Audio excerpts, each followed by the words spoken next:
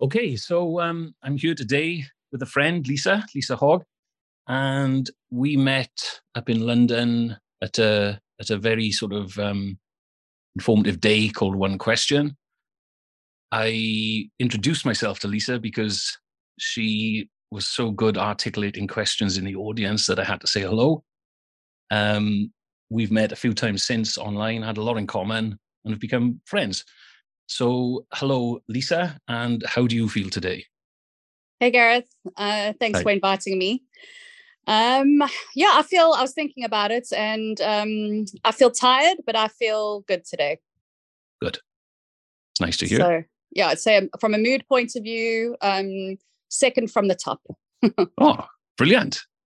Brilliant. And is that a sort of consistent sort of range for you? Or do you, how do you generally feel and what sort of things affect you most in life?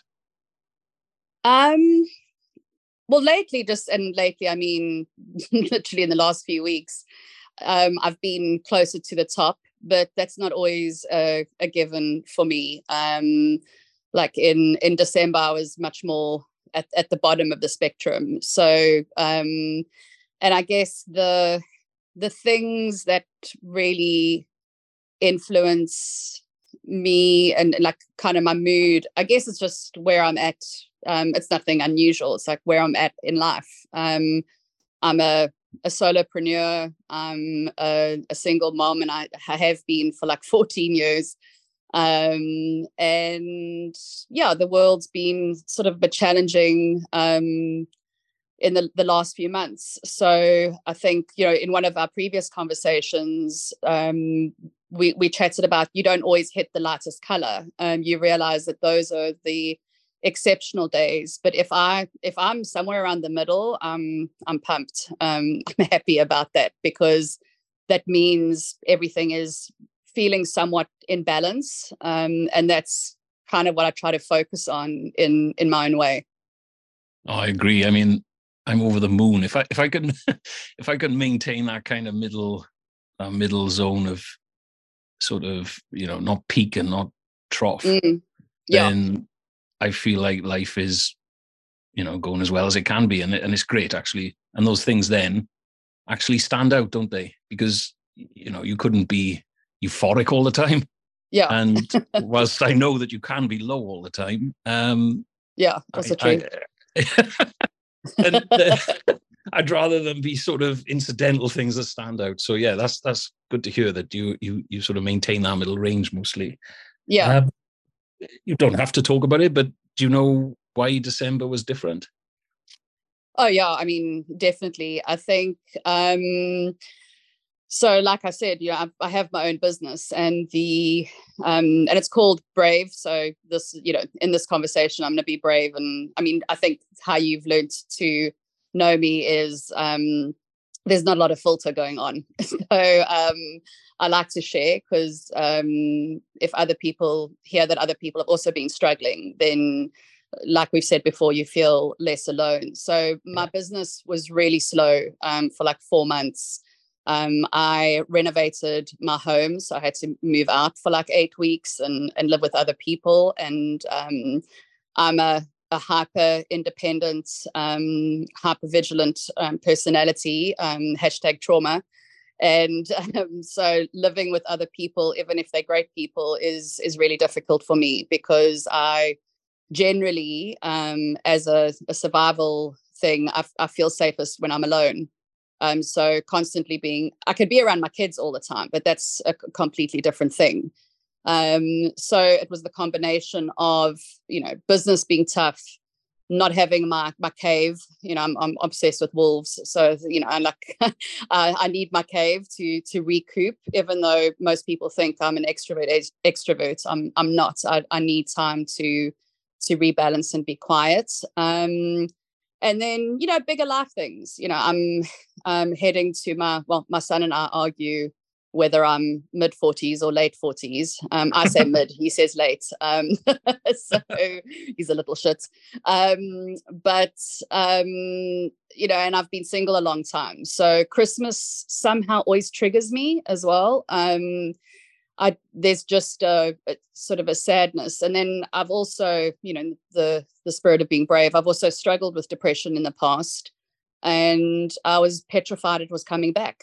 And I think it was more situational, and that my anxiety was taking over me. And I'm incredibly capable, and I expect a lot from myself, and that I should handle things really well all the time. But in reflection, I realized, and it's a sucky way to find out, but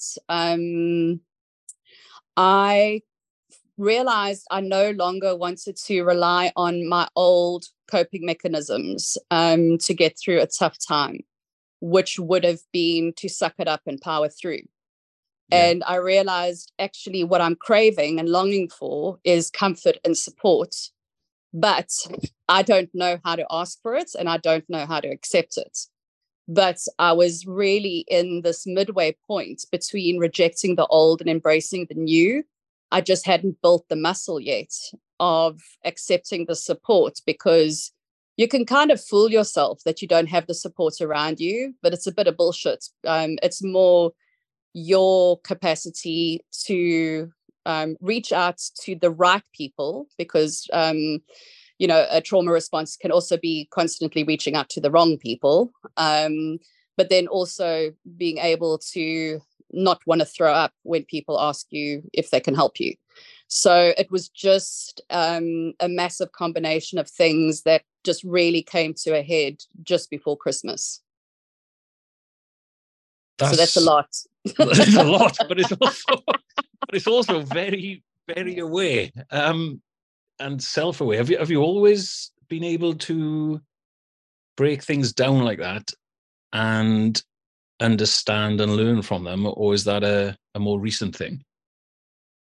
I mean, I think I have always been good at it, but the difference in where I'm at now and how I've grown in that respect is I can now look at it without self-judgment, right. Which is a much more effective way of looking at a situation and growing from it, because I have always been very self-aware, but in a I'm not good enough, are we allowed to swear on this? I didn't ask you.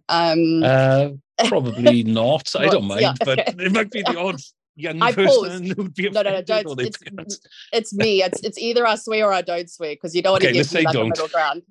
My middle ground is different to other people.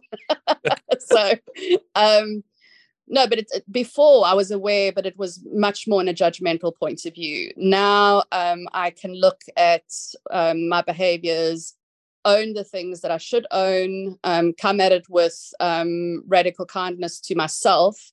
And that's actually resulted in me being able to make positive changes. And how I got, into that point, or the ability to do that is I did somatic therapy for I guess 2.5 years or so. So working, it's body-based therapy where you really spend time getting to know yourself better and your body responses, and understanding, what traumas have influenced you in your life and how those influence your reactions and your coping mechanisms and all these sort of things. So I think I have always been, mature beyond my years, but I didn't really always use it to my advantage. No, and I'm definitely not in my late 40s or mid 40s, because I'm definitely 50. but but I understand a fair bit of what you're talking about there, because it's only a recent thing with me, but for years now, I've been trying to think of how to become more accepting of, it's not just external things, it's of the sort of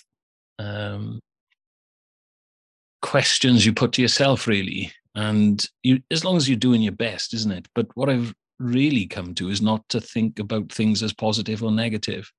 And they just are, and that level of acceptance is really difficult. And I'm not particularly good at it, is the truth. But I also have seen a little chink of relief from adopting that attitude more. to the Yeah. point where if sort of it's quite easy now because I've had to become more aware, but if I can see sort of depression coming on the cards, I don't think, oh, here we go, or oh my God, why is this happening again, or anything like that. I just sort of accept it, and I've learned to just get on with what I can get on with at that moment. And it passes quite quickly now. And I'm not even looking for what the triggers are anymore, other than I've learned how to live in a way that hopefully minimizes that. So I think there's a lot of similarities there in terms of what you're talking about, and the idea of acceptance. Yeah, I think, I mean, you realize once you actually embrace it, it feels really good. And it starts to create more possibility around you, because I'm I can be quite intense. So like the rumble and the hustle is something that I like to be in, but now I can be selective of where I do that, rather than it being such a immense default. And if I'm honest, I do, and I think we get judged when we say things like this, but like, I do like who I am. I don't want to be different. I just think sometimes the world, especially for a woman like me, it's been a little bit of a difficult place to be in. And I've always seen it as sort of something to rage against, where I think I'm at the point now is, if I'm too much for you, go get less. I'm quite happy with who I am. And it doesn't mean I'm No, I think you're right. disrespectful or unkind to anyone, because that's not the way I roll. But no. I think actually I'm a much nicer person when to be around, because I am more at peace with myself. And do you think that will make it easier for you you said you've realized now that you need comfort and sort of love. And do you feel that that's going to be easier for you to accept then? Well, I do. I've spoken a lot to friends about sort of manifesting, and the energy you put out is the energy you bring in. And sometimes I embrace the thought, sometimes, I roll so badly it's audible. But yes, I do, because I'm building an appetite for it, and I really want it. But, from a fun point of view, and also why I feel good, is I went on like the best date I've been on in years 2 weeks ago with a really fun and nice guy. And cool. That it's just weird. There just seems, business is going like loads better. It just feels like there's been quite a significant shift in the last while. And I do think it's because I'm actively choosing differently. So even though it might be an energetic thing too, I think it is also how I'm navigating the world around me. So I don't think it's going to be easy though, Gareth. I think I've got a lot to learn. I'm not easy to help. So I'll need to be around friends and my children and my family. They navigate me relatively well when I'm in that sort of space of hard to help. But I think from a romantic point of view, I like to refer it as the last dragon I have to slay, which doesn't sound very well. I suppose it's romantic. Does your date know that that's how things are? We've spoken about all of it. That's the amazing thing.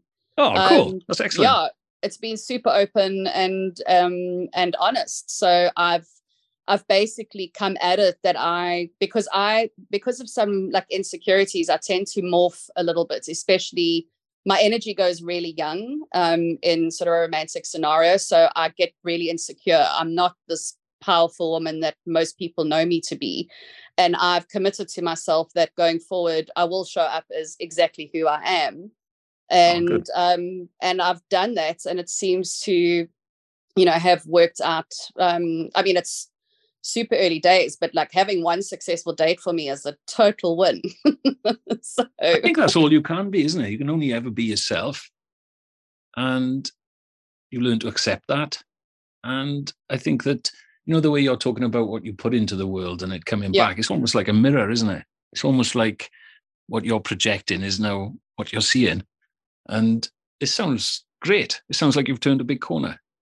Yeah, and I think even how you and I have become friends. I think the day we met at One Question, and how you saw me asking those questions, that was very much who I am. And Yeah. then we've subsequently found out we've got a lot in common, and I think that's how you attract the right people Yeah, in your life, definitely. because Definitely. it just there's a richness in the experience that if you're dumbing yourself down, you don't actually make the connections that will feed you. And I think, and that's also, we hardwired to be connected as humans. Yeah. And that's obviously, coming back to feeling good and your mood, that's very much, we're not meant to be sort of solitary, even No. though the world, it is somewhat of a pandemic. There are a lot of lonely people out there. So yeah, being yourself and accepting of all the colors of yourself, I think is at least it's what's made life become easier for me in the I last think it's while. important. And then Yeah. it's natural and it's an easier way to live. And I think as long as you're trying your best to be a decent person, not to harm people, things like that, then you've got nothing to be embarrassed or ashamed about. And the best advice I could ever give my kids, which they've had from day one, like I've got two boys, they're called Will and Tom. And their whole lives, I've only ever said to them, always be Tom or always be Will, because I know they're Yeah. decent and they got good values and, want to look after people and things like that. So therefore, in any given circumstance, just be Will or be Tom or be Lisa or be whoever. Yeah. But just be yourself. Yeah. I mean, Sorry, for I'm not some trying to people preach. it is, no, but it is, I think, you have to commit to yourself, because it can be challenging on Yeah. some days, if you, things like, imposter syndrome, if you're doing something new, or when you in an uncomfortable situation. But I think that's for me when the radical kindness towards yourself comes in, because you're not going to get it right all of the time. But yeah, I think it is important to be yourself. The world's a much more interesting place as a result. Yeah, and I find in the relationships that I'm making and meeting the people I'm meeting, it's bizarre because often I meet people independently and I gravitate to them for whatever reason or vice versa. And they already know each other. That's the bizarrest thing I'm finding now, is that more and more it's like this circle and this foundation of people that are all kind of on a similar wavelength. It's really quite odd. Like I've met people who were in the One Question room, but I've met them completely independently since. Oh, And weird. it turns out they were in the room with us. Oh, funny. Yeah, very odd. But anyway, so we've got a few minutes left. What's the future looking like for you? What's next? Other than more dating? Lots more dating. I mean, I'm pretty excited because my mood's lifted. I just see more possibility. And yeah, at the beginning of the call, I said I was a bit tired, but the tired comes from just having a really productive week. And putting messages out there. And I think, especially because the last few months of last year were tough, I was struggling to see opportunity. I was struggling to create opportunity. And now I'm really excited about, mostly doing stuff through my business, but it's a passion point for me. So it makes it exciting. So I guess I just really want to do more exciting initiatives through my work. I definitely want to travel. I'm craving adventure. So I've never been like a big hiker, but I'd love to go on hikes. And even solo trips, I've traveled on my own before. So travel, I really want to get that done. And just more quality time with friends. My longest best friend lives in Berlin, so I'm going to see her next weekend for her birthday, and just not letting time go by without maximizing it. But then I'm very conscious of rest in between. because I used to just always go, and then collapse. And what you were saying about acknowledging sort of when the darker days can come, getting better at identifying it earlier, so you actually spend your energy in the recovery rather than in the moment. My sister Samantha used to say, and I'm going to say it in my South African accent, which might throw some people off, but it's like you're in a car, you can park, but don't unpack. And I think that's sort of the keeping that balance going, and more cold swims, like we spoke about earlier. Yeah, definitely. Cold swims forever. Cold swims for everybody. Yeah. Well, it's been great chatting, Lisa. It really has. Thanks for doing it. And it sounds like you're already on the adventure since December. It's a nice way to put it. And I don't disagree. But thank you for having me. I always love talking to you. It's always a pleasure. Oh, cool. No, thank you. And stay well. Great. Yeah, you too. Cheers. Ciao. Bye.